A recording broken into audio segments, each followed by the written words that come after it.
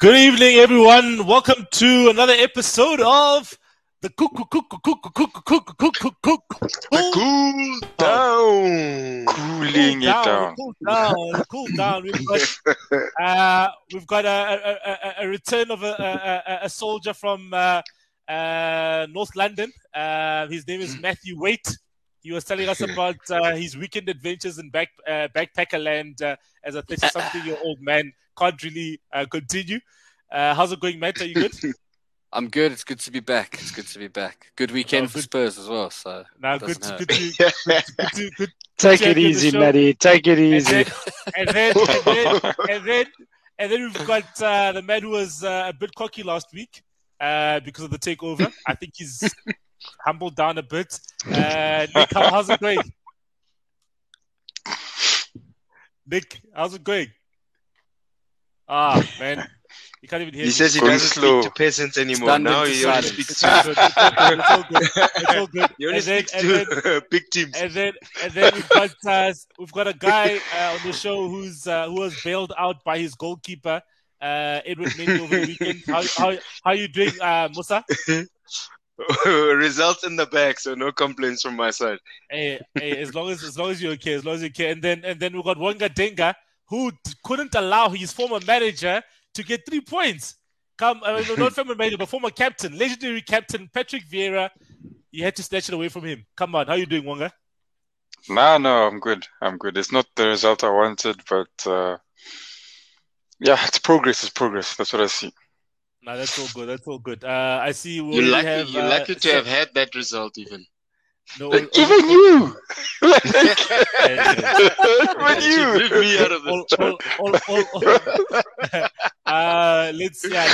Sam is in the comments. How's it, Sam? Pooms as well is in the comments.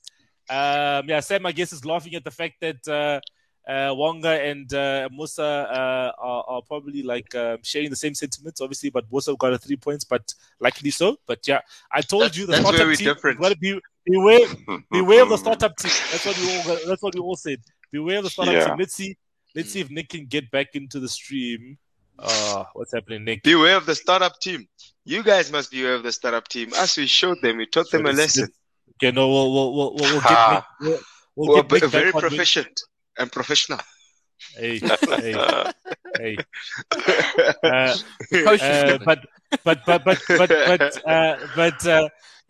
you guys can all see, tonight we don't have another guy called Claudio Barrero. But shout out to Christine, who ran all the way from Johannesburg to Cape Town with Mad 2 Runners. Mad 2 Run. Mad to Run. It's a great organization doing. It's a charity organization, and they ran all the way from Johannesburg to Cape Town, which is 1,300 kilometers. Madness. She ran crazy shift. So let's just give her a round of applause, guys. Yeah, that was mad.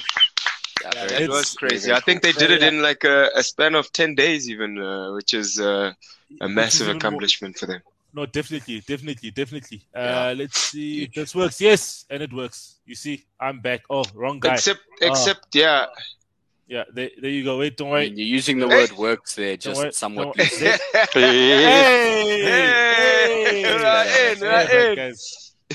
Sorry, guys. We've got our substitute teacher in class today. He doesn't know how the instruments work and the machines work. But I think he's up to speed now. Guys. I know everything. The show is on. Nick, we are here. Nick, the King of the North, are you there? I can't see anything. I don't know if you guys can hear me. We can hear you. We can hear you. But you're not moving. You're not moving like the Newcastle right now. They've been rooted to number 19 of the log. So that's what you do right now. You're not moving like Newcastle. Hey man, you're only gonna start moving in like January, maybe, Chief. Yeah, if we can get rid of Bruce, maybe that will help. So hopefully that happens in the next couple of days. I think let's start with the weekend fixtures. She's bad. Let's start with the weekend fixtures, guys. I think normally, guys, you know what happens on this show. Liverpool plays first on the weekend, and then all of a sudden we're talking about Liverpool at the end. but we can just dissect Liverpool. But we're going to give Liverpool 5 minutes, guys. They deserve 5 minutes for 5 goals.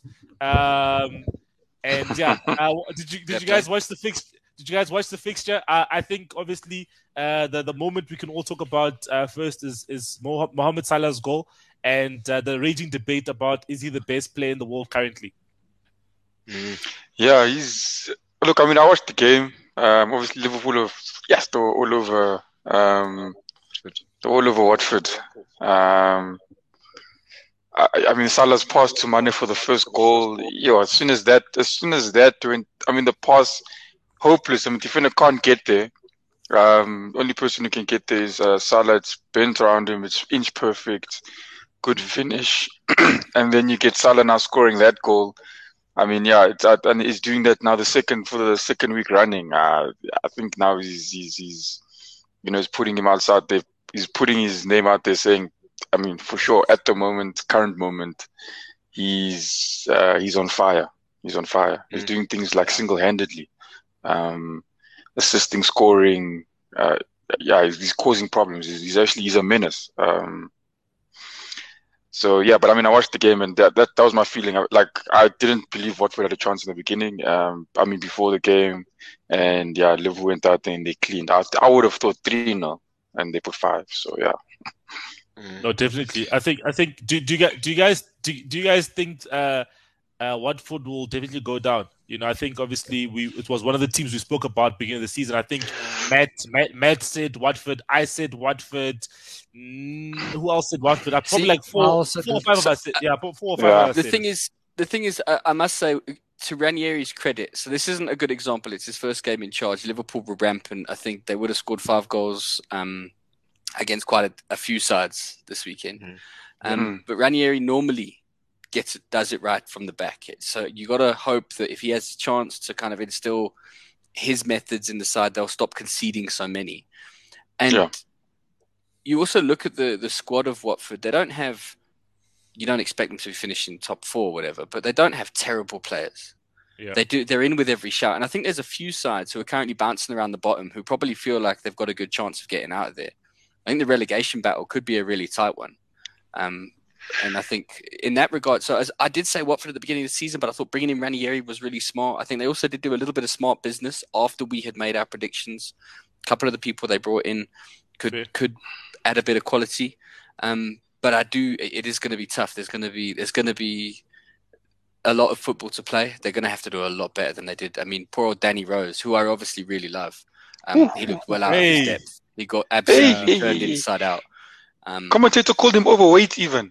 I was like, what? I think that's a bit harsh. I mean, to go down and play professional football, like, imagine, give me a Watford shirt, I'll show you overweight, No, that was harsh. It was harsh. The other commentator calmed him down quick, and he's like, no. Anybody left running after Salah on you're going to look at a shape compared to that. The way he's playing at the moment, he's floating a couple of inches off the ground, isn't he?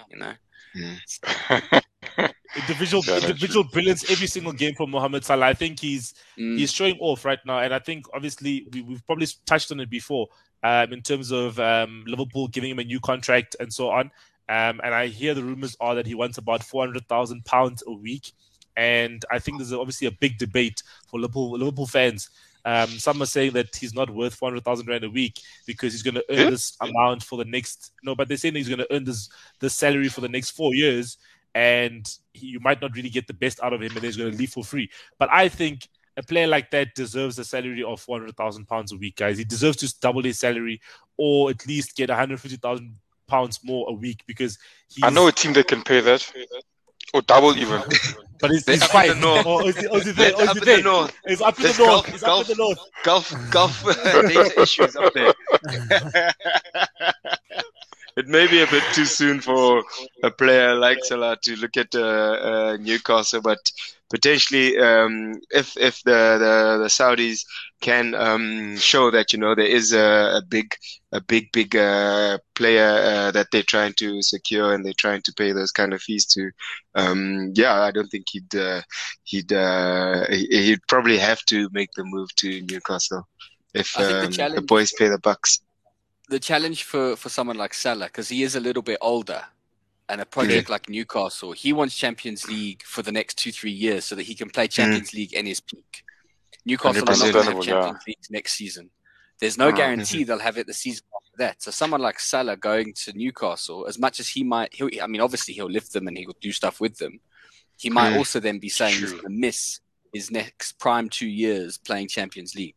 So I think they're going to have to, if you think about when City first got their cash injection, they had to kind of do kind of smart deals to try and get them up to that level before they could start bringing in those big names. So I think that's why they need a manager who knows how to do this. It's not as simple. It's not Championship Manager, you know.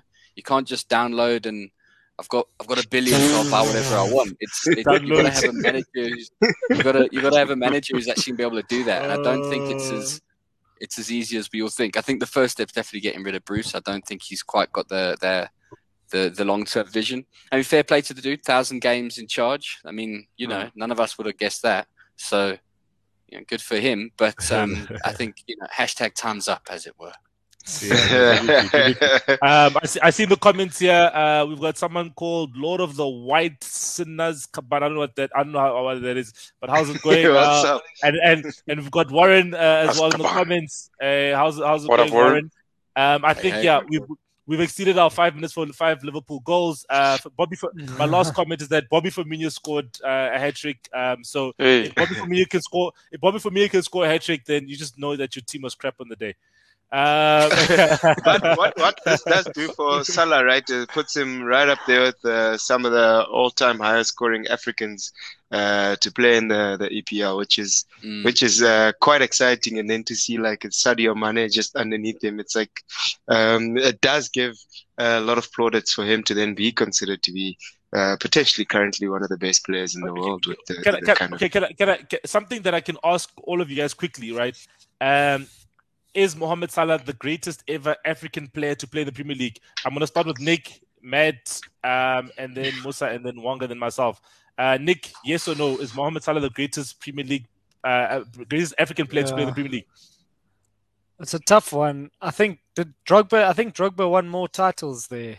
4. So I think he's got to probably continue doing what he's doing and probably win a few more trophies until that, you know. Obviously I think he surpassed Drogba's record. Was that the record he broke? He's on the same amount of goals now. I don't know. I think just looking at the trophies, you know, I think you also have to measure a player's ability based on how many trophies he's won for his club. So I mean, he's right up there. I'd say probably those two go pound for pound. But Drogba was something special. So, I mean, if you said to me Salah was the best, it would be hard to argue, but I can see why people would defend Drogba in that sense. Matt, what do you think? Yeah, I think Nick nailed it. I think there's every reason to believe he could be. I think at the moment, probably Drogba just edges it. And again, it's he may be a victim of the different systems the team plays, because Liverpool are very team first. You know, there's no one individual star. Whereas when Drogba was at Chelsea, he was very much the linchpin of the attack. So everything went through him. So you got to see him influencing the games more. So I think at the moment, probably Drogba just edges it. But if Salah does what he's doing for the next 2 years, it's going to be beyond doubt. Because I mean, at the moment, the goal tally, Salah's ahead, but it's, you know, if he does this for 2 more seasons, he'll be out of sight, and then you won't be able to argue with it. Yeah, Musa. Yeah, true. I think like if you're looking at the numbers and you're looking at the amount of individual contributions he's made, he is currently fortunate to be breaking that record that Drogba held, and that is significant, you know, for an African player to break it.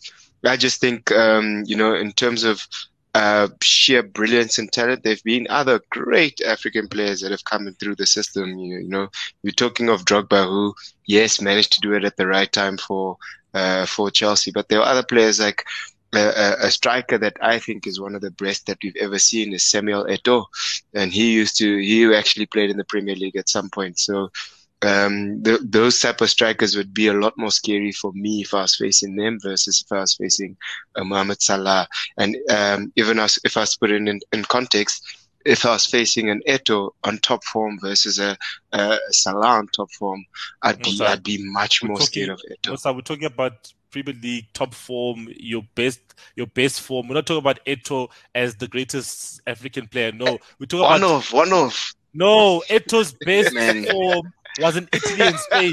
We're not talking about that, man. I'm just saying one of the best players. We're talking of good seasons. I want to put Koto in there. Exactly. Come on.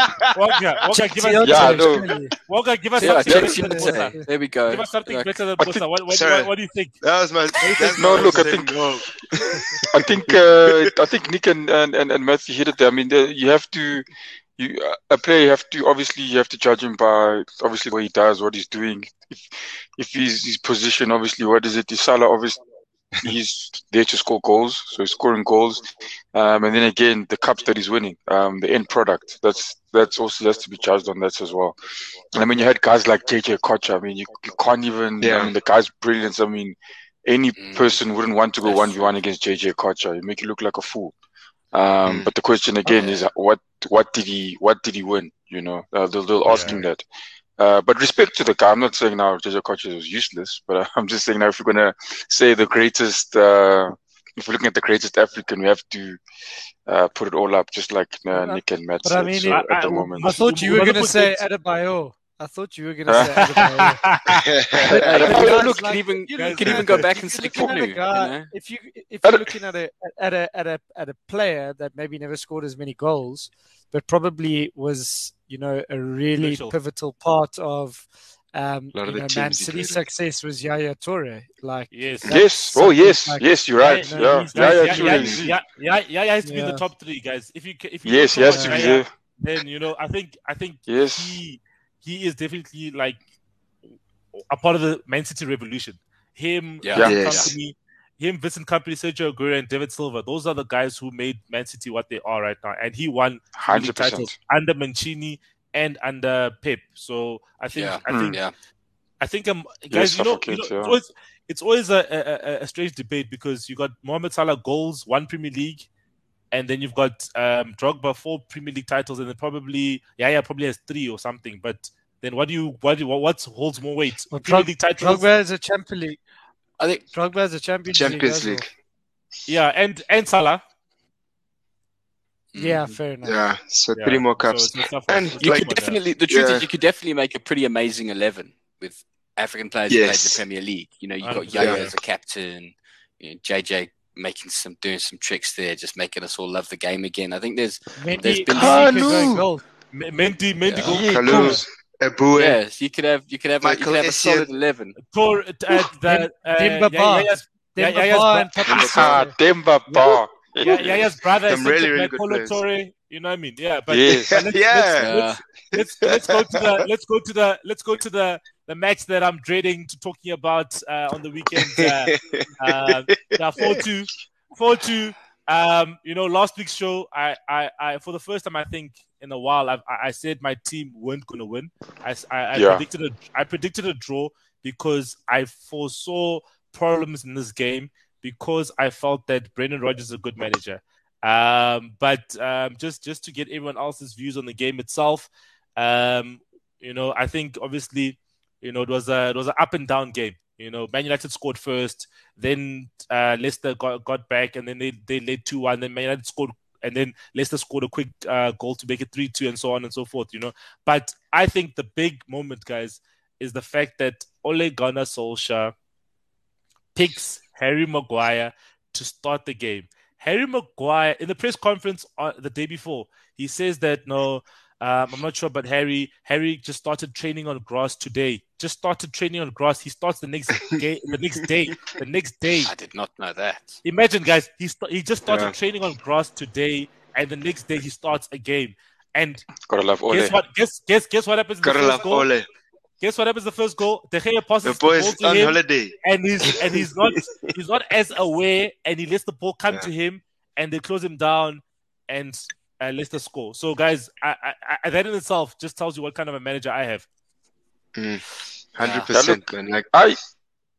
Watching the game, I think I think when Gary Neville said it, he said it right. And I think even Claudio was asking the same question when the season started. He was saying, if you're playing a Ronaldo and a Bruno Fernandes together, he was saying that you're going to get problems because now you've got two players that the team has to work for.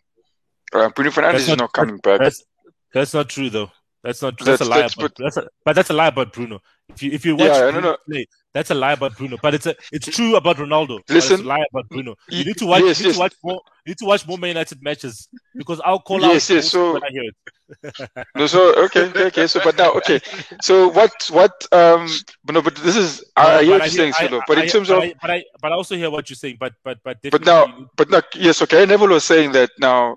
What Gary Neville was saying is that now in the team you've got play. You look at the starting lineup and you're like, no one should lose a game. No team should. A team like that can't lose a game, And he's questioning also the work ethic of the players as well, because you're saying that he believed like when the time that Man United were great, he had players. He said that players like Fletcher, Owen Hargreaves himself. I know what he said. Park. Yeah, he said so. Those guys are they worked. They worked, and there's intensity about them in the game. And I don't think I'm not saying Bruno Fernandes is incapable of coming back. No, I'm not saying Paul Pogba is incapable of that. But what I'm saying is, if you look at a team like Liverpool as well, why can't the manager get that out of his players? I think it should be the manager's job to sort of get that drive out of the players. I don't think, all those players can run, definitely. Man United's team, I'm sure they're capable of playing, a high intensity game, but at times just get them. I don't know. I just feel like they're not. I don't know. Maybe you'd know better, Silo, but they're not giving 100%. Man United's biggest problem, right, is the fact that it's all out. I think the coaching is. There's a clip that happens on the weekend, right, where you find Bruno Fernandes pressing, right, and Ronaldo doing a half press, right, and then the problem is, right, is that the first four guys maybe press, or the first 2 or 3 guys press, right, and the problem is they play around them, right, and then the ball goes to the centre mids of Leicester. Now the centre mids of Leicester have the lay of the land, and now you've already -4 Man United players. So now you've got 2 Leicester players, and then maybe you got the centre backs who are behind. So now you've got 2 Leicester players at the back, and then 4 Man United players with them.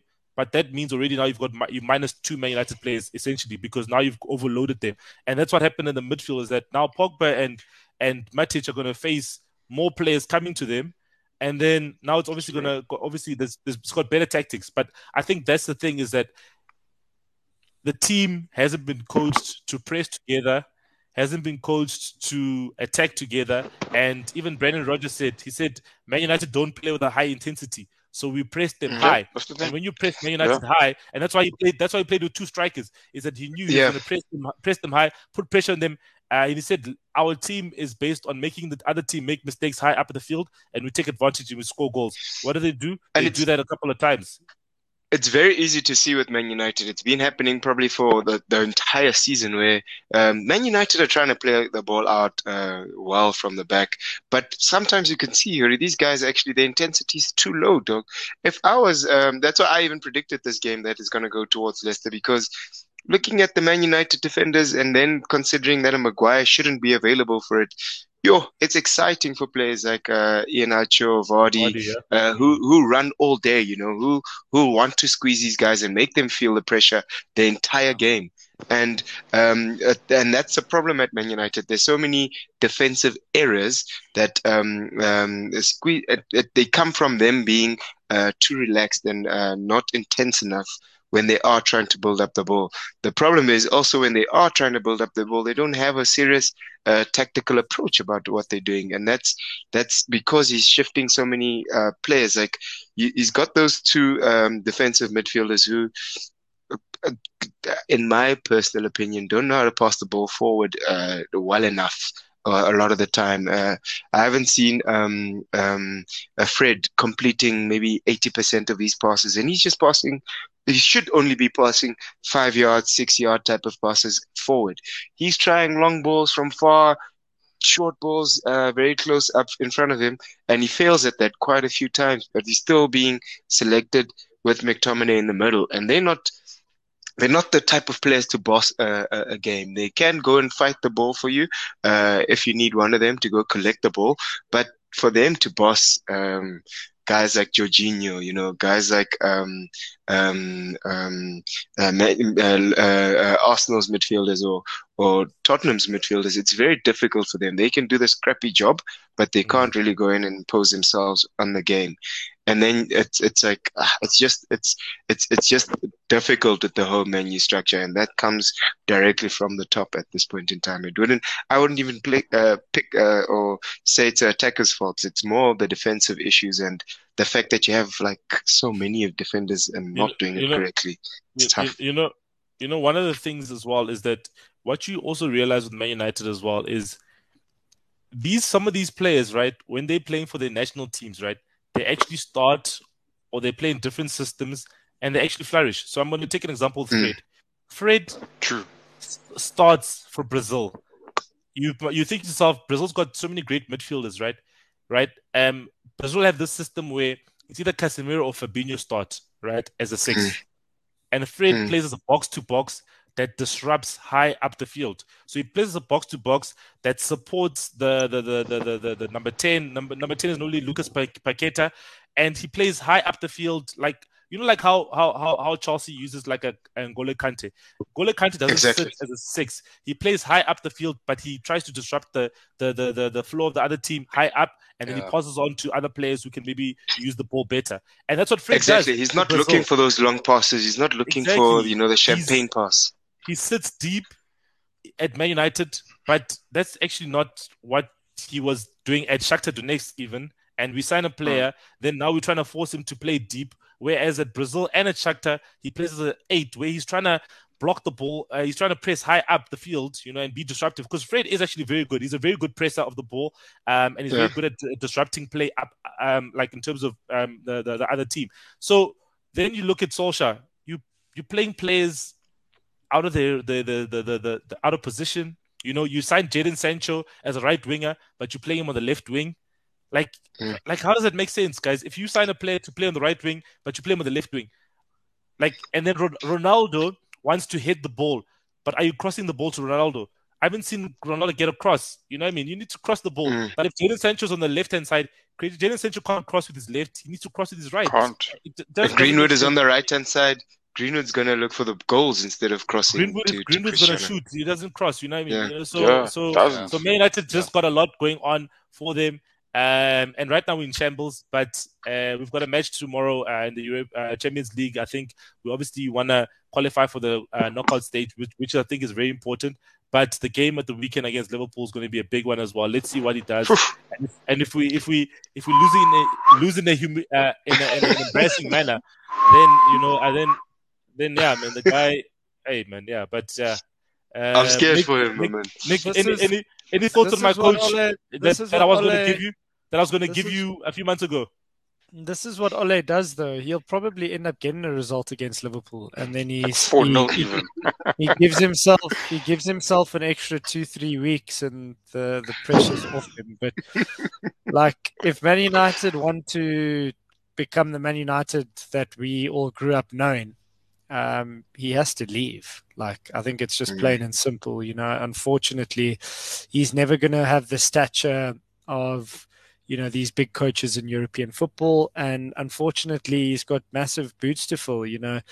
As much as you guys didn't like Mourinho has a history of winning titles. He's got a history of winning trophies. 100%. You've got a guy like Ferguson who did everything for you guys. So I mean, Ole's never, unfortunately, he needed another smaller job to prove himself, unfortunately, and he got given the role. So, I mean, you can't really blame him for taking it. But yeah, I think it was too soon. It's a very similar situation to a Frank Lampard, but the difference is Chelsea acted and Man United haven't. Chelsea are flying and Man United are... Man United take 2 steps forward and then 3 steps back. It's like that. Yeah. That's the sort of team they are. And I honestly wouldn't be surprised if they go and beat Liverpool this weekend, and it will just buy them more time. And there was talk that there's the police were actually on standby for this weekend because there's talk that there might be another protest, very similar to what happened the last time they played at Old Trafford. So that will be interesting to keep an eye on. They love protests. I think the first day. I think personally, they need a change. It's very tough sitting in a situation where you need, as a fan, you need a change. I can only imagine some of those players also feel the same way. A new voice, a new voice in the change room, just to, those players are good players. Besides maybe Fred. And Maguire. And McTominay.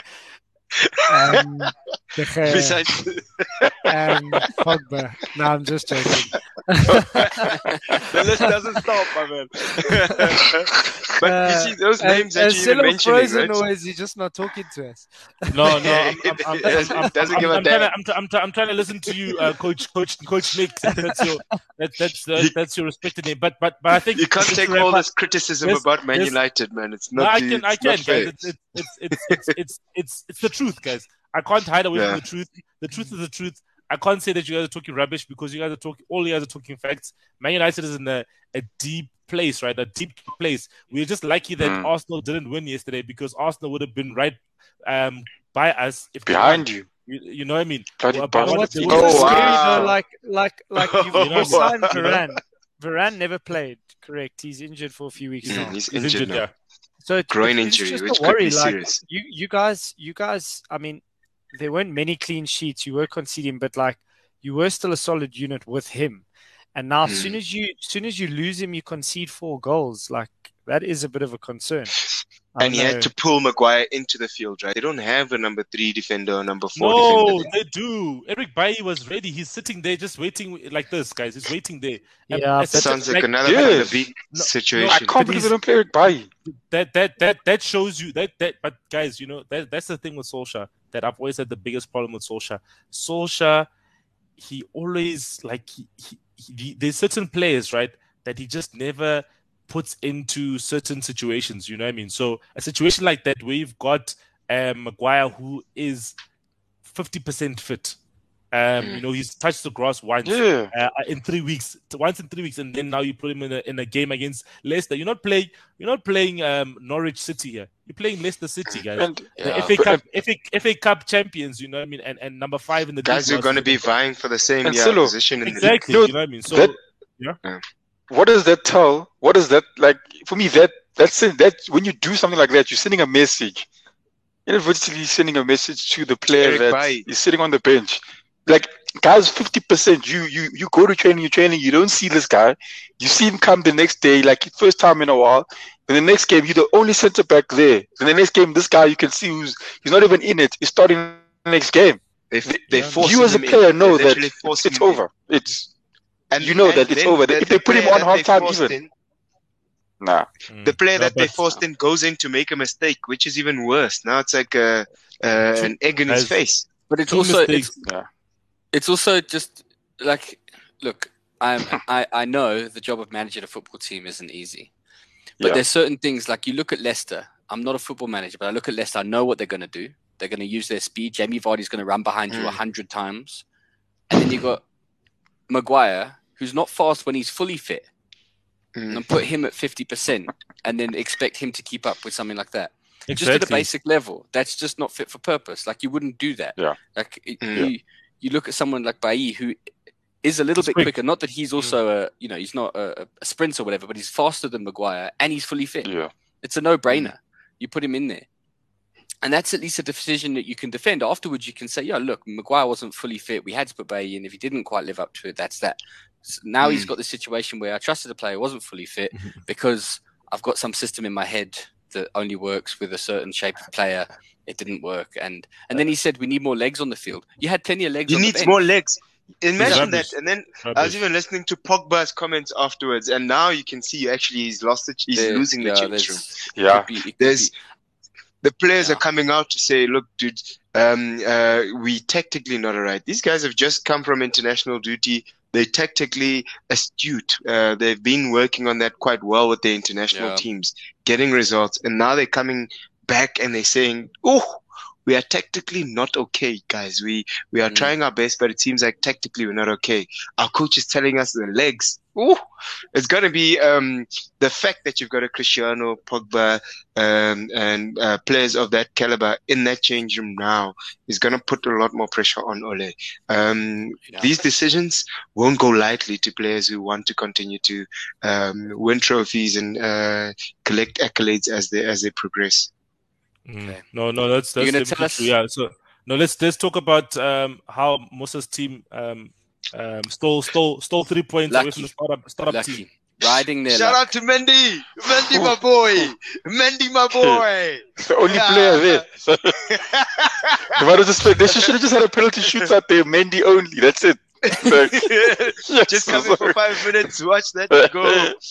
It was a game of two halves, if you ask me, man. Like, I do feel I was impressed to see, the way Loftus-Cheek and players like that are coming to play. And it seems like they are looking sharp, they are looking fit, they are looking ready for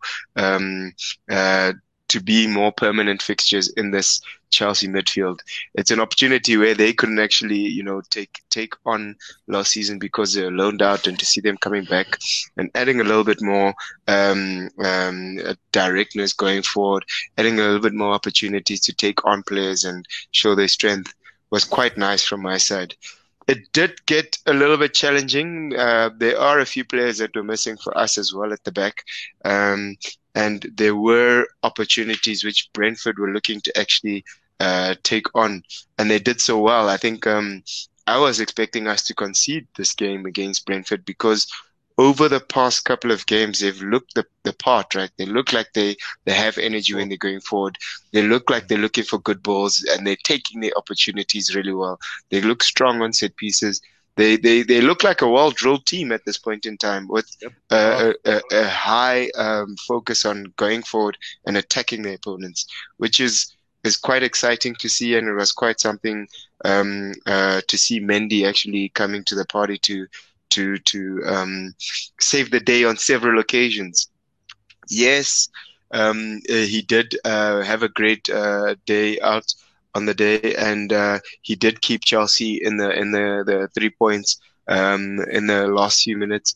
Yes, that's true, and I'm thankful for that, because those are those type of games where you need, it might be that you're back against the wall for the last 10-20 minutes, but you need everybody to come to the party, and he did that very, very well, which is what makes a good a team, if you ask me. When you don't have your usual starting back four, but you can come out and then still get the result and the clean sheet, which is very good. Look at Sam. Hey. Chelsea escaped from the sting of the bees. Mendy definitely got stung. We're escaping, dog. And it's important to do that, that 2 points is literally going to count against us and Liverpool, right? Like Liverpool dropped 2 points against that same team, whereas us, we actually got the result through the Mendy saves. And Arsenal lost. But we don't think about Arsenal. Aren't they like someone back down there, Chip? Yeah. We had to face them first. I guarantee any of you guys faced them first, you would have lost. Yeah, you guys. The worst thing is everyone was expecting it. Liverpool was expecting it, and they still conceded 3. But anyways, but look, I watched the game, and look, first half, sometimes you look at the stats and you say, it doesn't really show a picture, but this one was clear. If in the first half, Brentford have 4 goal attempts, 2 on target. Chelsea have 4, 1 on target and a goal. Second half, Brentford have 15 attempts, 7 on target. Chelsea have 7 saves. And Chelsea only have 1 attempt on goal, 0 on target, and that's exactly what it looked like. Everything was on their side. And then, but again, what Musa said, and I agree with him. That's exactly why Frank Lampard got the guy there, because he knew, that goalkeeper department. If you want to win things, it has to be as good as your outfield department. And Mendy, for me, is definitely, I would say, definitely one of the best keepers in the world. Mendy, and in that game, he's proven that. But I would have. I would have, those 2 posts, I was screaming when the guys hit that post. I thought it was coming, I thought, it's bound. But I did mention to you guys last week, remember, I said the only thing about Chelsea, even if they played that Chalobah at the back, is those guys, they don't want to concede. And you could see it, keeper, the 4 defenders again. Yes, Brentford were relentless. But again, everything, they worked. I think they hit one off the line even as well. Ball hits the post. No one is watching. They're still trying to, scramble that ball out. And fair play to them. Brentford didn't put it in the back of the net, and they did. Yeah. Okay. So anything else from a Nick perspective? I know you love to analyze the smaller teams because obviously they're the teams you aspire to be. Any views? Whoa! I didn't watch. Silo, sorry. You aspire to be the smaller teams. There was one thing. Did you watch the game? So did anyone else watch the game besides Musa? Because I'm gonna get a biased opinion here. But anyways, I'll watch Man United's game on Saturday, but Sunday I watched the games. Musa, did you watch the game? Yes. That incident with Tony when they get the ball, they pass in the ball in the box. And then who was it that gave him a wrestling move, that clothesline? Who gave him that? Who was it? I can't remember. But anyways, they gave him a clothesline they clotheslined him in the throat, and they said he was offside. The ref blows because the Lions put up a flag and says offside. But if he's not offside, it's a penalty. That's for sure. But no one goes back to VAR to check. Why? I don't know. This is because it was offside. No. But you see, things like that, there would have been 1-1, and we're talking a different story. But anyways. Because you're playing a startup, man. You're playing a startup at the startup stadium. Come on. The stadium is 2 years old. But you see, the stadium is 2 years old. What you There's expect? another thing I'd like to talk about now. Where's Lukaku gone? There were a couple of opportunities, or there was one opportunity where he should have buried it in this. He's been waiting. Game. But listen, no. I'm waiting too long now, Doc, for something from him, right? Like we've played big teams, and that's where he should be coming. We're playing smaller teams now, and I'm not seeing him enough, and it's a concern for me because I'm even seeing the Lukaku of old, Dog, where good opportunities would present themselves to him, and he'd look up to the sky and look up to everybody else hoping for mercy. And that's I thought we were done with those days. I read Tuchel saying apparently he's had too much football over the past few months, and he needs a bit of a break. And obviously your backup striker is Werner, so I don't think he's going to get much of a break. So. Because even in the week before, they rested him from Belgium because of muscle strain. So potentially that's all linked. But geez, man, this was my concern about having a player of that price tag and the accolades that he was getting, because he goes missing. But to be fair, guys, that second half, Cristiano Ronaldo hasn't scored a goal as well in a couple of games. So what are you gonna say? It happens. What must we do? But for me, this game as well. So this game, everyone was missing. I mean, that second half, Brentford were all over them. It was ball to the it was ball halfway line, Brentford back again, ball out again. Someone gets the ball, Brentford get the ball again. It was literally Brentford the whole half. So I can't. Guys, I would say it's a bit too harsh on Lukaku because everyone else was not there. How did that happen, guys? Yeah, the King of the North escaped as I was about to talk about his team. He doesn't have to face the music though. This is a shocker. Guys. This is a shocker. So we're gonna talk about Spurs versus Newcastle. I think obviously we'll obviously let the one side of the match talk first, and hopefully the other side can come back before we move on to Arsenal's game. Wilson showed me dreams. Wilson showed me dreams. Yo, I was in land. That stadium. I gotta say, it was almost cruel. And look, let's be honest. This was not vintage 100%. Spurs. This is not the best version of Tottenham. There were still the mistakes. There was still moments of indecision. There were periods of the game where we were kind of stodgy and not moving the ball very quick. But the truth is, that's good enough to beat Newcastle at the moment. The goal was well taken. Wilson got in front of the defender. You'd expect the defender to do a little bit more, but it was well finished. He got there, left the keeper with no chance. Really well taken. But it was fairly shortly after that, I would say by about the 10th minute, Spurs were back in control. They had a lot more of the ball. They did look more threatening. And when the goal came, very well taken by Ndombele. And I'm pleased to see him getting back into the fold. He's a quality baller, and it's really cool to see him kind of. I think his fitness level still needs to get better because you don't see him do it for the full 90 just yet. He's not quite there. The finish was season as well. Yeah, I think that's partly to how Spurs have managed him over the last couple of years. I don't think they've really given him that run. And then obviously Kane's finish was the kind of finish you'd expect Kane to do any day when he's on form. Given that it was his first one, I think it was a good sign. Obviously the VAR proving that it was played onside was important. I think, to mention the incident that happened, I think it showed again that footballers have become really aware of these issues around the health of the player, the fan having the heart issues and stuff, and it was the players who alerted the officials to it so they could get the equipment up there. And last I heard, the guy was they thought he would be making a full recovery and all of that. So I think it was again just a sign of how far football has come in terms of taking these issues really seriously, which I think was fantastic. And credit to the players, they handled it very professionally. Obviously, they left the field and kept themselves in the zone, came back, and the game was able to restart without much incident. And then obviously the Kane and Son combo, which we'd all been missing. It was really great to see them combine and get the third goal.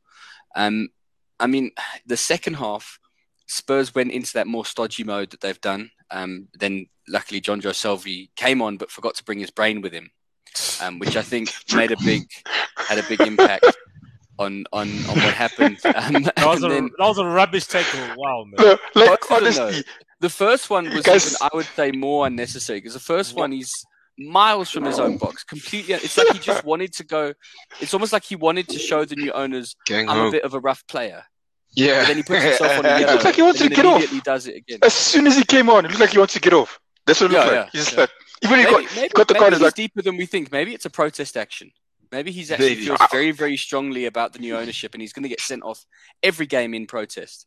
He definitely might lose his job a lot quicker this week. I believe you then. I believe you then, Matt. Yeah, and then for I saw Newcastle were fairly quiet until the own goal, and it was really only after that they kind of realised, look, we're playing Spurs. There's mistakes in this side. We could probably nick something, but we held on to the end. Like I said at the beginning, Nick, I know you missed it, but this wasn't vintage Spurs, but it was enough to beat Newcastle on the day, and I think. For us, the takeaway is you're not going to get away with that every week. Next week we're playing West Ham. If we have the same kind of mistakes, if we have the same periods of not being intense, we will probably not come away winning that one. But I think for Newcastle, it's also a big kind of all the money in the world is not going to help if you end up getting relegated this season. So it's there's a lot of work to do. Yeah. To be honest with you, like I watched the game. And like the commentators were really like going crazy about how well Spurs played. And to be honest with you, like Kaiser Chiefs would have beaten Newcastle on that day. Like that's how poor we were. And it honestly just shows you, like, with all due respect though, like you can only play what's in front of you. So yeah, I mean, like, well deserved. You won the game, and Newcastle were never in the game besides the first minute or the first 2 minutes of the game, where I thought we scored a well worked sort of goal, and we were on the front foot, and it just proved that if you take games to teams, no matter who they are, you can really get something out of it. But Bruce proved exactly why he shouldn't be in the job, and tactically we were so inept. I mean, the midfield was just a complete highway, and we honestly looked exhausted by, I think, the 60th minute. I don't know if you noticed, Matt, but like our midfield was just walking around, and then Bruce takes off Wilson. We lose in the game 3-1, and we take off Wilson and we put another midfielder on. And I'm just thinking, like, he's just scored a great goal. I mean, he scored like most of our goals this season, and he's only played 4 games. So I don't really understand the thinking. And defensively, like a lot of people in the media and like a lot of fans who don't really understand Newcastle will say Steve Bruce did well. He's done better than Rafa Benitez. But you know what? Benitez had that exact same squad, and Bruce has added to it. He's added 4 or 5 players, and barring one player that he let go, who was our best centre half in Lejeune, those players have gone backwards. Defensively, we were very hard to beat under Benitez, and we were very organised, and it's just so easy to score goals. I mean, some of those goals were schoolboy errors, like not stepping up when you're supposed to, or not applying pressure on the ball from a deep area. Yeah, so like I just think it's just so poor, and it just shows you exactly what's needed at the club. I'm not pushing panic buttons yet, unless we keep Bruce for a significant period. Now, I think if we do make a change, a new voice in the change room, we'll get that group of players specifically, because I do think that group of players is better than at least 2 or 3, 4, 5 other teams in the league. I think individually, I think they are good enough to stay up. And I think if we can get to a January where we can spend, potentially big money on some players that would be available, we would, I think we would be fine. But the longer this man stays in the job, we're going to be in a bit of trouble. You talk about. Yeah, go for it, Nick. Matt. No, I was going to say, like, some of the interplay, some of the interchanges between Wilson and Saint-Maximin, those were, I mean, they had some moments that were world class. There was the one where Wilson got the ball, was able to pass it through, got it through Royale's legs, and we should have scored that. That should have made that 2-1. Yeah, but that connection, that kind of, I know he's going to make that run and stuff. That's clearly stuff they work on. That's not. But then, like you said, for him to be taken off, given what was going on in the game, given how I have no idea what he's thinking to how tired the midfield was. Maybe he was just hoping to try and shore up the midfield. But it was. Yeah, I mean, it's his first game back. I do understand, and like that's what my dad actually said. Maybe he's just not fit enough. But I'm thinking, I don't give a shit. Like, keep him on, even if you just tell him you don't press the ball, but just be in the box when we do get an opportunity, and you'll score. How many days on the grass did he have compared to Maguire? Yeah. So like but like for me, tactically, I just don't see a plan. And I think, like I've said to you, a lot of those players have gone backwards. 2018, I was calling for Jamal Lascelles to be called up to the World Cup. Like, that's how good of a season he had under Benitez. Yeah. And he is honestly, he is a sad excuse for a captain for our club. And unfortunate, because I actually like him as a bloke. So, for me, we need change quickly. Even though every single Premier League club is trying their best to block everything we do, it's ridiculous. But we've got our club back. And unfortunately, this is the way the world of sport works, and the way sport is run as a business. I think and I did want to speak about this, but I did think it's pathetic seeing how 18 clubs can come to a vote to block a 3-week period off, so no commercial deals can be signed. Why? That's ridiculous. Because you guys wanted to go form a Super League not even 3-4 months ago, and now you guys are 5 months ago, and now you guys are trying your best to kill the competition. It's ridiculous. It's absolutely ridiculous. Isn't it ironic that Man City was the one club that abstained? Because they've been benefiting. They've been through that. Yeah, they've been doing that. They've been doing it. So, and listen, I follow a few of the lawyers that ran our case, our competition case that actually, caught the Premier League with their pants down and eventually got the deal approved. They've mentioned like this has to go to UEFA. UEFA is the body that will make a decision on this if it does go further than the 3-week period. And UEFA themselves have the exact same sort of deals with specific countries and specific sponsorship. So if they want to open this can of worms, but in essence, some of the clubs are just a bit bitter. I can understand why. But what? I don't think it's just some. I think it's a majority of them. But I think it's also for me the hypocrisy of it is that the Premier League was asked by people like Human Rights Watch and all of these guys to say something about the takeover and act on. And look, the debate about that is neither here nor there. The truth is that it shouldn't be up to sport to implement these policies when governments are doing deals with Saudi Arabia anyway. They're being allowed to do whatever they want. We can't expect sport to arbitrate it. But for then the Premier League to not heed those calls, not to make any mention around that stuff, but then to come in on the commercial side and argue about that, just shows the hypocrisy. Like we're going to be completely blind to human rights issues, but as soon as we see that there's potentially a disparity in the money, that's when we're going to jump in.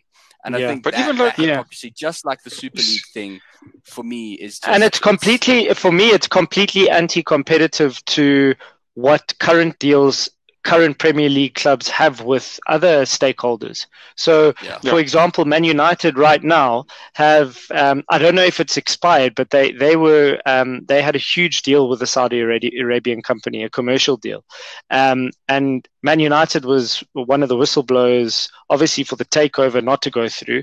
And together with them and Liverpool now have called for this meeting that happened yesterday, and they had a vote. And it just sounds so weird. There's going to be a 3-week suspension on commercial rights deals so they can outline the laws in which clubs can sign these deals. And it just, for me, it just, only now, like Mike Ashley had Sports Direct and flannels and House of Phrases branded all over our stadium for 14 years, and we never received a cent for it.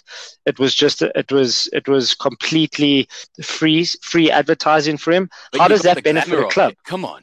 Yeah, we got the glamour of the fucking white, blue, white, and red banners all over our stadium. Sports Direct, like for me, like it is unfortunate, but it's not putting me down. I'm still very excited. There is chatter on Twitter at the moment that there is talk that Steve Bruce might be already sacked, and we are waiting for a announcement. But one of the main Sky Sports presenters actually he tweeted the eyes emoji, and then a lot of people screen grabbed it, and then he deleted it. So he probably did that, and he was told to take it down. Yeah. So I'm not 100% sure as to what is going on. That news?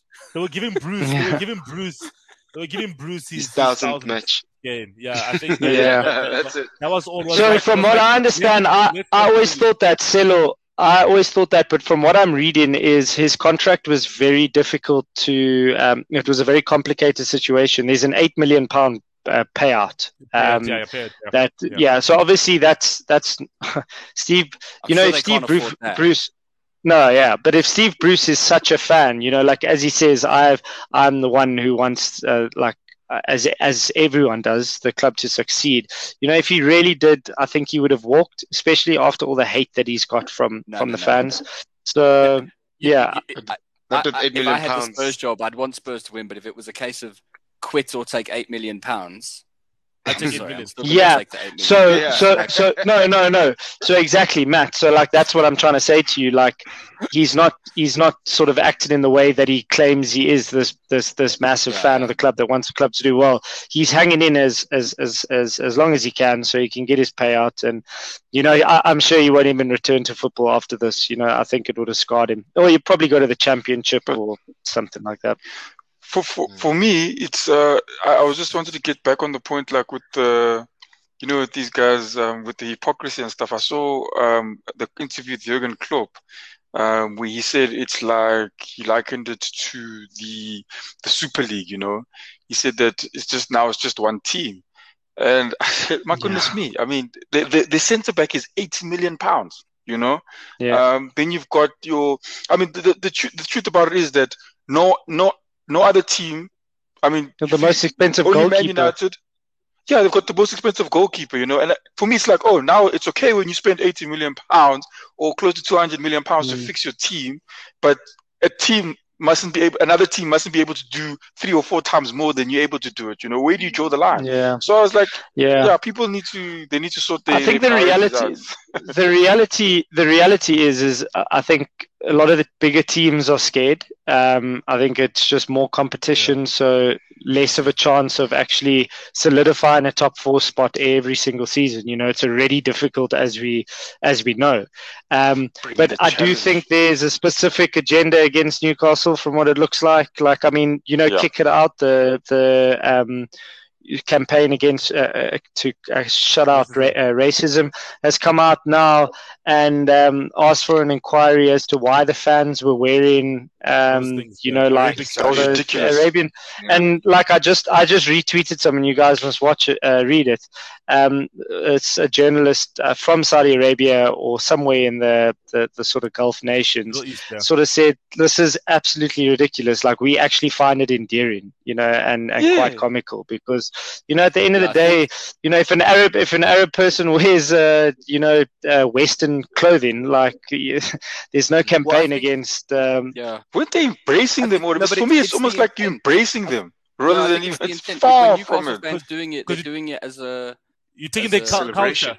Yeah, I think they would be doing it as an attack. If other clubs did it whenever they went to Newcastle, then I think it would be an attack. Yeah, that would be. But if you're doing it to embrace it, then I don't necessarily see the challenge there. And if you take anything from the electricity that was running around the stadium on the day, it'd be difficult to see that fans were wearing those headgears as kind of like trying to offend the Saudi nation. Just more not at all. Yeah. But I think, guys, just to close off on the Newcastle matter, like I just want you guys to know, and everyone else that's watching. There's a stigma attached to Newcastle fans now. Oh, we're going to sign Mbappe, we're going to sign Ronaldo, we're going to sign X, Y, and Z.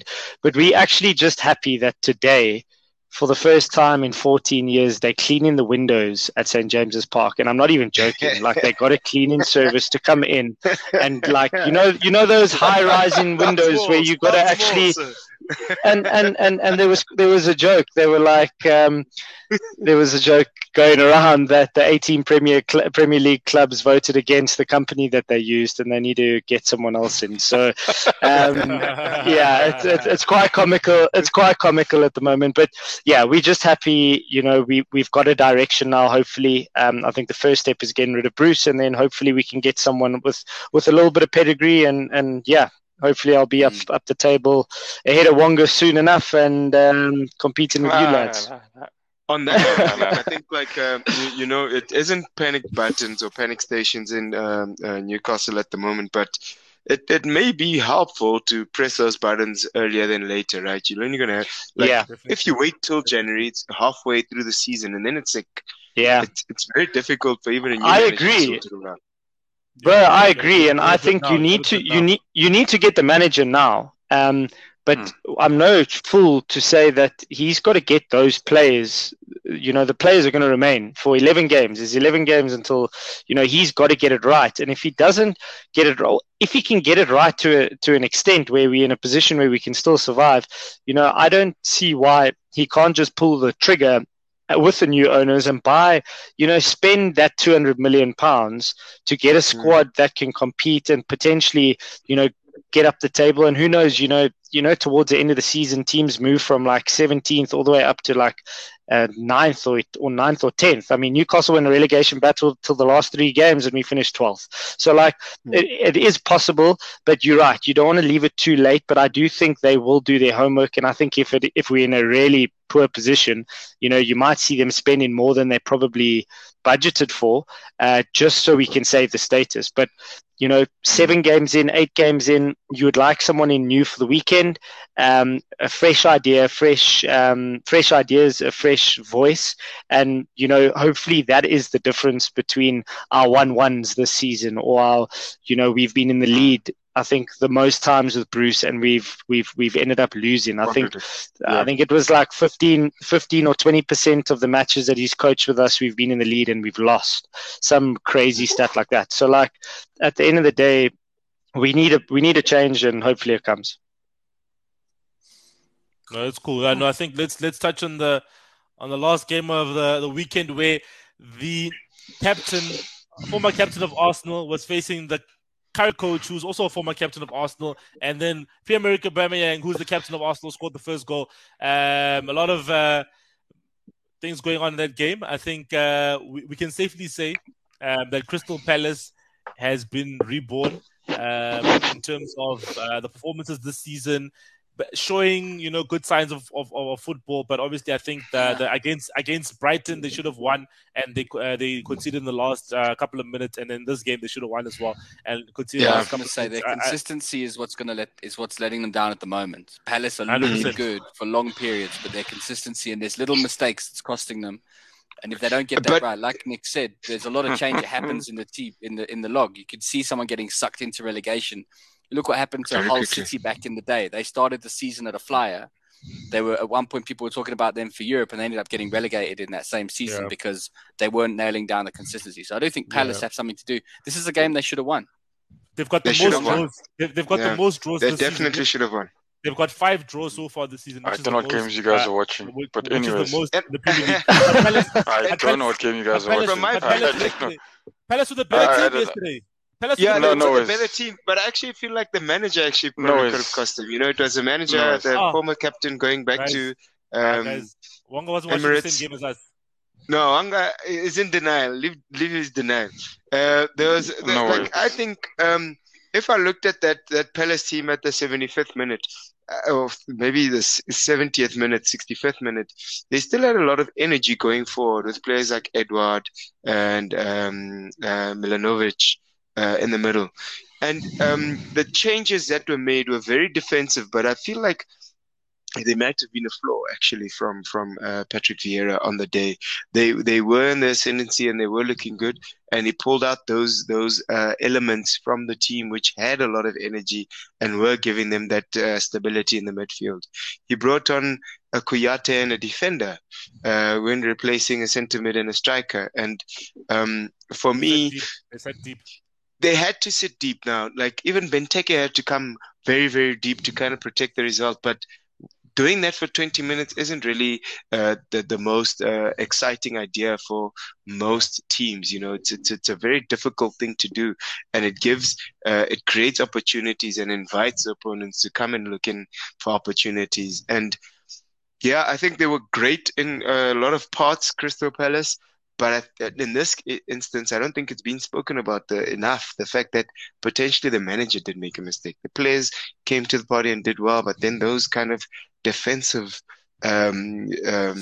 changes. Yeah, like it was 20 minutes to go while and Arsenal is trying to apply pressure.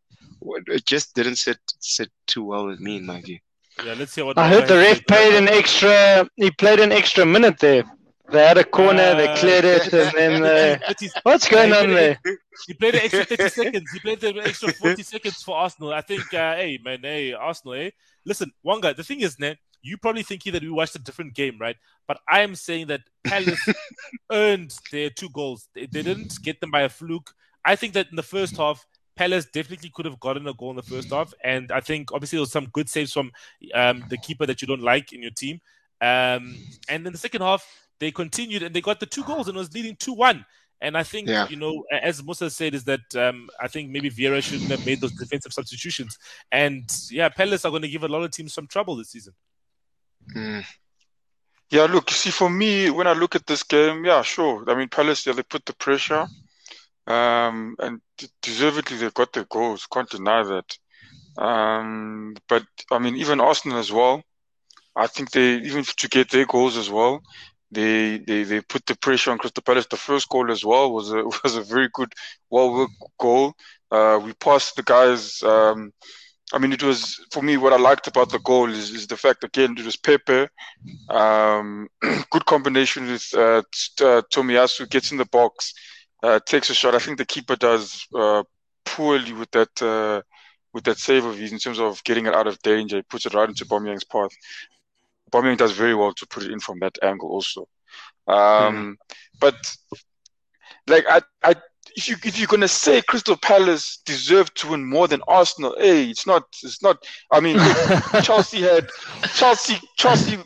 got that for me is clear. Like you banging that team, and everyone is, the keeper's there, the defense is there, but Chelsea gets away with the win. That for me, even Musa can say it. But the Crystal Palace game, you're gonna tell me that we're supposed to be the ones that were supposed to go down with the loss.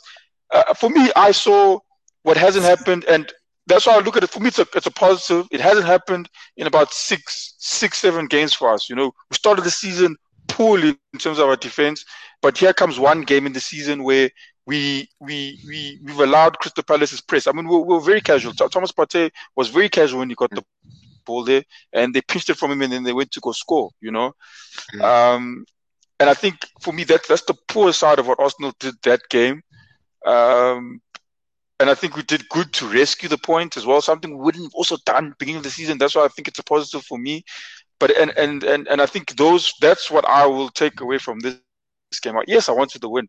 We 1 point behind Man United, and then and they're telling us that we're also a team that's struggling out there, fighting relegation. But I mean, we're not far from them, So, but that's why I look at the game. But there's no way I would admit that Crystal Palace deserved to come more than us come out that game with the win. If it's a fair result, was a draw. That game. That's the honest truth about it. And I'm happy. I get what you're saying, Manga. I actually get what you're saying. Before as I was coming into the show, I actually thought it was Crystal Palace's to win. But the fact that you guys kept on pressing them and kept on pushing them and kept on applying the pressure is a very good element to see from your players.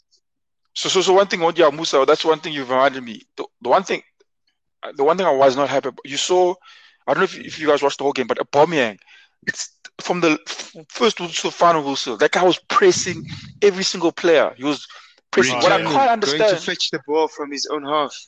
Yes, he was even defending. He went to go. You saw he was actually doing other people's jobs. You could see sometimes he would come and cover in for who was playing on I think Saka. He went to go do Saka's job to go defend. Saka never went back. He went back. Then as soon as he won the ball back, he went and attacked. Then everyone went and attacked. What I can't understand is, surely if he's doing this, I can't understand why no one else in the team, maybe Smith Rowe is the second player who's doing that. I can't understand why no one else in the team is trying to, back up what he's trying to be doing. Or why isn't he telling the other guys to pick up what they're doing, to pick up the intensity. Even Lacazette, when Lacazette comes on, he's trying to rile up the crowd. He should be riling up the players, and I'm not. He came on with good energy, and I think that's why he ends up getting the goal. He looked like he was going to get a goal when he came on, But why aren't they telling the other players to step up? Because those 2 goals we conceded was because we're taking things easy.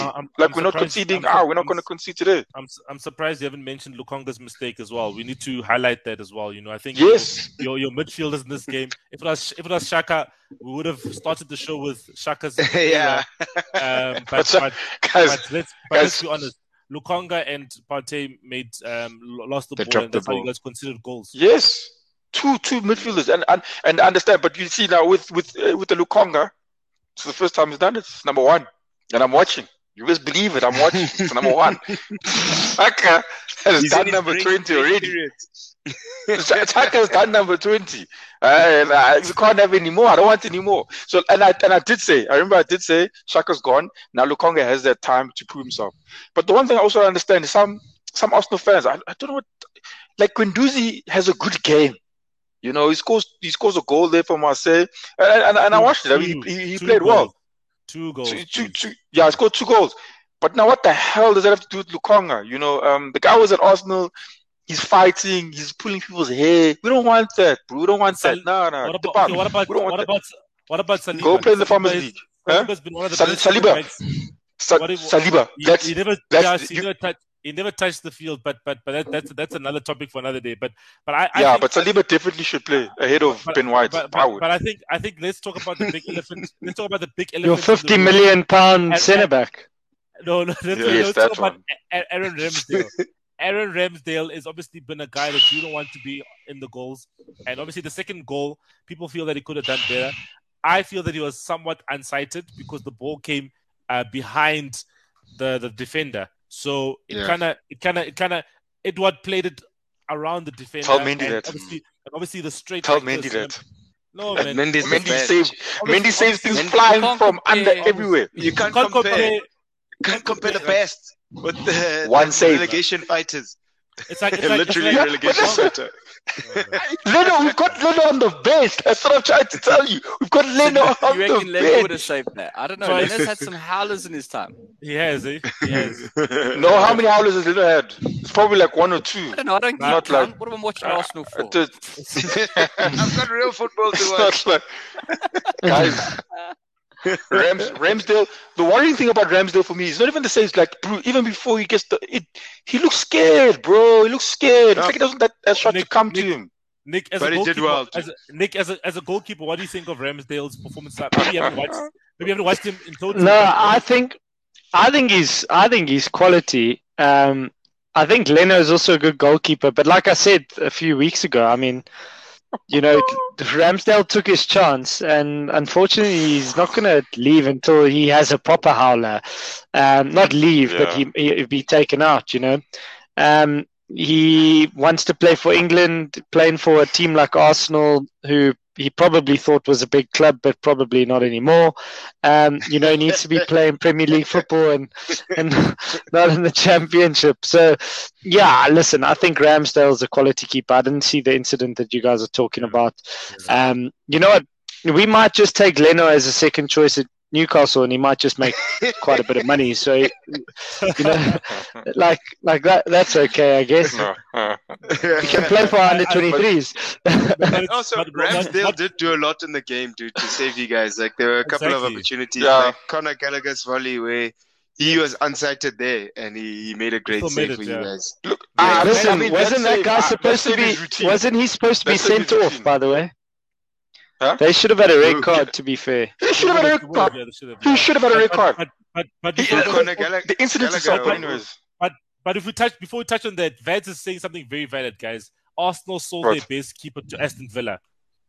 Yeah. Arsenal sold their best keeper. Emiliano Martinez is at Aston Villa, and that's Arsenal's best keeper. But when a big club comes in for a player, you can't say no. You can't say no. You can't stop them. That's true. You can't stop them. I think they were fighting relegation as well. They can't hold him back. They can't hold Martinez back from his. They can't. Let the man shine. His dream move to Aston Villa. He's slumming it. Fair on Ramsdale. I mean, Arsenal's problems were not on that game. It's not his fault. I think now they left it all the way to him. But it's 100% defense and midfield. They're getting back to those. I don't know what's creeping into them, but they looked too relaxed. Only Aubameyang looked fired up to win, and Lacazette when he came on. Also Smith Rowe. The rest, even Saka. Remember, we said during lockdown we suspected that Aubameyang had been switched for an evil twin. I think they found the real one again because he's back. Remember, there was long periods where it looked like he didn't know what football was. He'd just wander around the field that would hit him in the head, But now he's back to himself. That was, he is. I mean, it's intermittent so far, but if he could carry on that form, he could look like the player he looked like 2 years ago now. Could be that, and that Arsenal needs that. They need someone who's got that energy. And it's not just because Xhaka comes with an energy. He's very shouty and no. Yeah, it's like, but they need players who are actually going to do footballing work. Run around. Yeah, but he just did the field to do stuff, and that's what Aubameyang is doing. That's what he did.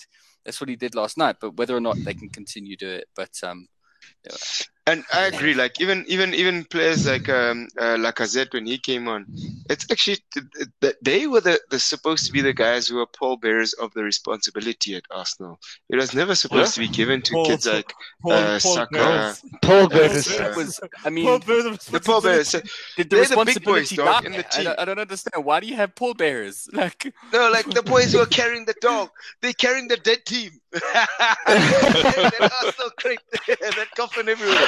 Oh man! But like, somebody has to do it, right? And it's generally the senior players who have some accolades under their belts that would do it.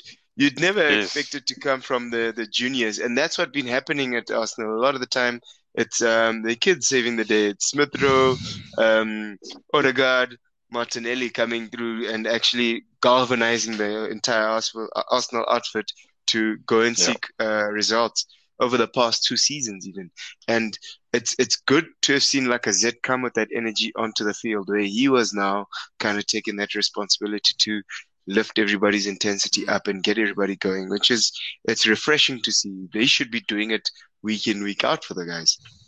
I think like the most important thing for me is that Wonga is actually defending his team, like building them up. Like even when you guys beat us, you were kind of non-committal. Like, it was okay, but there's still lots to do. Here, you drew 2-2. We're like Arsenal at a mare. And you're like, no, Arsenal are on the up. And I think that's good. Mentally, I think it bodes well for Arsenal fans.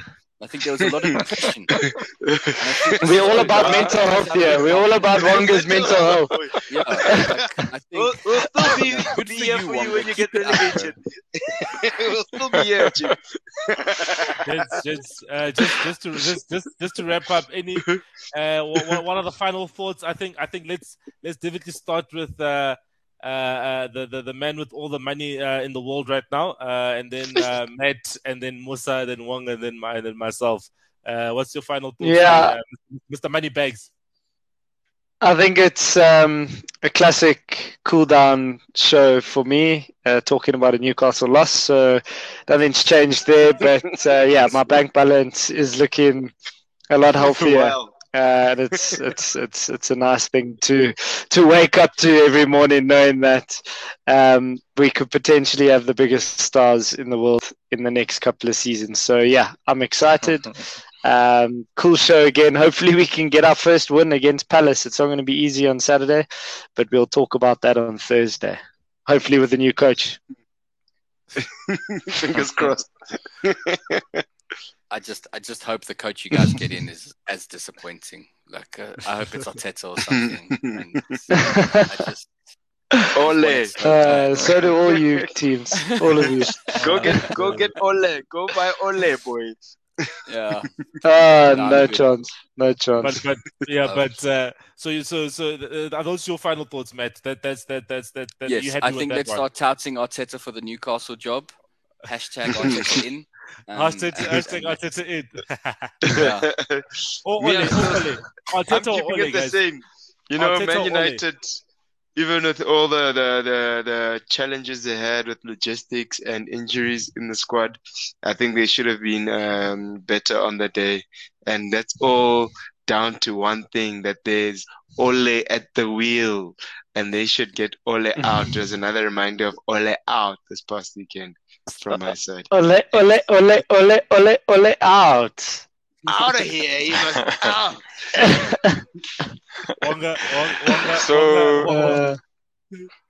Look what Mandla said there perfectly. We 5 games unbeaten, and I think that's important. We need Arsenal, but we I think we're very relaxed in this game. And they shouldn't. I mean, the win against Tottenham, I think even like Matt would admit that Tottenham were nowhere. They were literally nowhere, and I don't think we must take that as a thing that we can probably compete with the other guys. And also another interesting thing, I don't know if you guys heard, our £50 million signing said opened in an interview that he didn't watch much of Vieira, doesn't know Vieira. How dare you?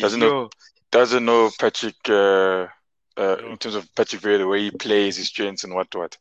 Imagine that just shocked the cack out of me, bro. And we signed that guy for £50 million, and he couldn't even take out a video or YouTube thing to check out Patrick Vieira. But anyways, and there's something wrong if he wasn't watching football growing up. Then, and he could be caught out in a lot of positions because he hasn't been analyzing and we football. bought him for £50 Maybe he wasn't watching million Arsenal back in those days. Like it could have just been that he was, you know. How do you Maybe miss he was Patrick Vieira? How do you miss Patrick Vieira? No ways. Paddy Vieira.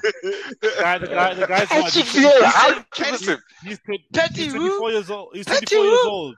He's 24 years old, man. Come on. Yeah, but that's a 5 years. Bro, my brother's 24. My brother knows who Paddy Vieira is, bro. Come on, everyone knows who Paddy is. How long ago? How do you miss Patrick Vieira? By chance that they saw those guys. It's the epitome of what they did. Yeah, Is but an he probably achievement wasn't that taking no notes other about teams midfield repeated. maestros when he was 6, you know? Like, He stays in England. It's the only league you want to play for. Like, how would you make the excuse? Like, goodness me. No ways. If he wasn't watching at 6, that I couldn't tell You're you too about. hard. if he wasn't watching at 6, I'm concerned. Maybe he never had a TV. Maybe he didn't have a TV, guys. Let's not assume. Yeah, people have different upbringings. Maybe he lived in a treehouse. It was a happy band. 50 million down the drain. Yeah. Should have gone and looked. It's 50 million. Yeah. Everyone who was tuning into tonight's show, thinking that we're going to give away the shirt today. We're going to give it away on Thursday. Apologies for the delay. So if you haven't entered the competition, you still have 2 days to enter the competition. Subscribe to our YouTube channel, follow us on Twitter or Instagram, and comment with who do you think has been the best Premier League player so far this season. Thanks everyone who's been on the show tonight and commented. Mandla, Claudio, Pums, Sam, Vads, Thursday night outcasts. Jason as well. I saw somewhere there as well. Let's see. We'll see you guys on Thursday, and let's see what the Premier League teams do in the Champions League. Those who do play Champions League and those who play other leagues that we don't even know how they are comprised of. Conference League. All the best to your team as well. Careful, Silo. You might be playing Thursday night sometime. Thanks a lot. Cheers, gents. Cheers. Cheers, guys. Hey.